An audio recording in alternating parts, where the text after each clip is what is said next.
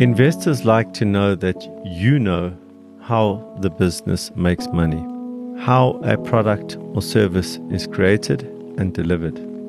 Many years ago, I sat on an investment committee for a financial institution, and we were presented with two large investment opportunities. One for a concrete pipe manufacturer and one in the artificial wooden decking industry. Both entrepreneurs came to present, and in the artificial wooden decking pitch, I asked the question, how do you make money in this business? To which the entrepreneur looked at their engineer and asked the engineer to explain the process. I responded, I asked you the question, not the engineer. How do you make money in this business? How is money made in this business? The entrepreneur couldn't answer the question.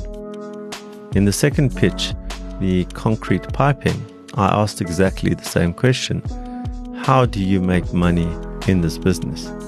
To which the entrepreneur explained the process of procuring the cement, the molds, and every step of the process. But what was important is at every point in the process, they explained where the potential to make money was in that process and to lose money in the process was. If they, for example, set the concrete for too long, it had X effect. If they set it for too little, it had Y effect. That entrepreneur knew the process backward and knew where money was made and lost in the creation and distribution of their product.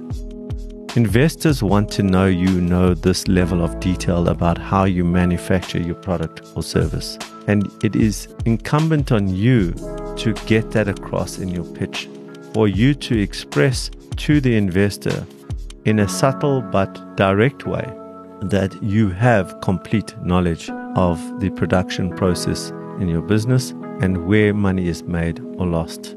If you do not have that knowledge, it is highly advisable that you gain that knowledge before going to get an investor.